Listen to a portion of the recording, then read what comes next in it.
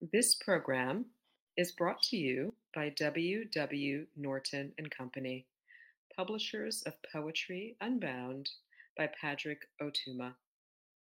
Now in paperback and featuring immersive reflections on 50 powerful poems.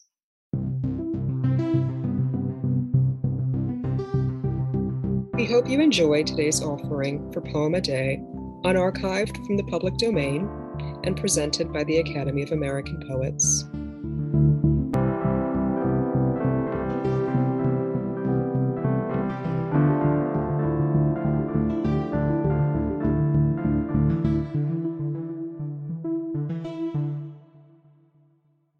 Song of the Oktahoochee by Alexander Posey.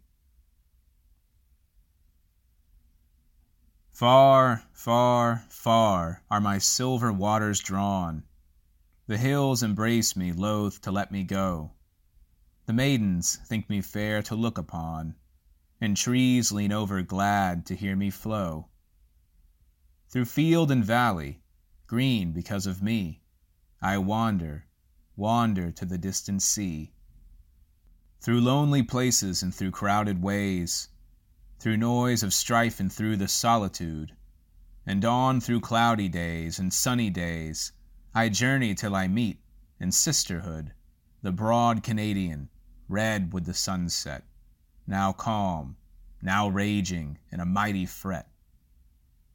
On either hand, in a grand colonnade, the cottonwoods rise in the azure sky, and purple mountains cast a purple shade, as I, now grave, now laughing, pass them by. And birds of air dip bright wings in my tide, in sunny reaches where I noiseless glide. O'er shoals of mossy rocks and mussel shells, blue over spacious beds of amber sand, by cliffs and coves and glens where echo dwells, effusive spirit of the shadow land.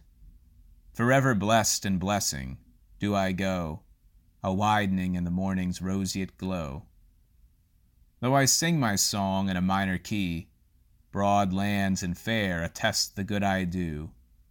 Though I carry no white sails to the sea, towns nestle in the vales I wander through, and quails are whistling in the waving grain, and herds are scattered o'er the verdant plain.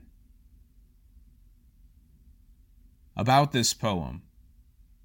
Song of the Oktahoochee was first published in Twin Territories Volume 2, Issue 5. The poem personifies the North Canadian River of eastern Oklahoma, known also by its Muskogee Creek name, Oktahoochee, which translates to Sand Creek.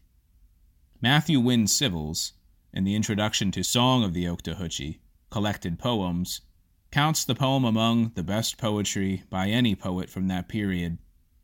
Similarly, Posey's biographer, Daniel F. Littlefield, Jr., considers the poem to be one of his best-known poems. In a gloss of the penultimate stanza, Civils writes, "These words reveal the complex character of Posey's literary imagination. His poetry, drawing upon Romantic, European, and Euro-American influences such as Robert Burns and John Greenleaf Whittier, becomes a sort of Indian Territory pastoral, a literary terrain in which Echo, the Greek nymph, shares a river with Tachupko, the tall man spirit of the Muskogees."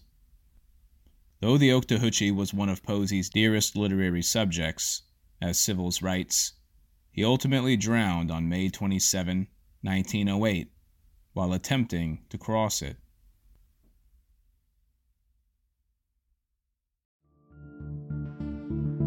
Poem a Day is the original daily poetry series featuring new poems by today's poets. Produced by the Academy of American Poets, this free digital series is made possible by you, our readers and listeners.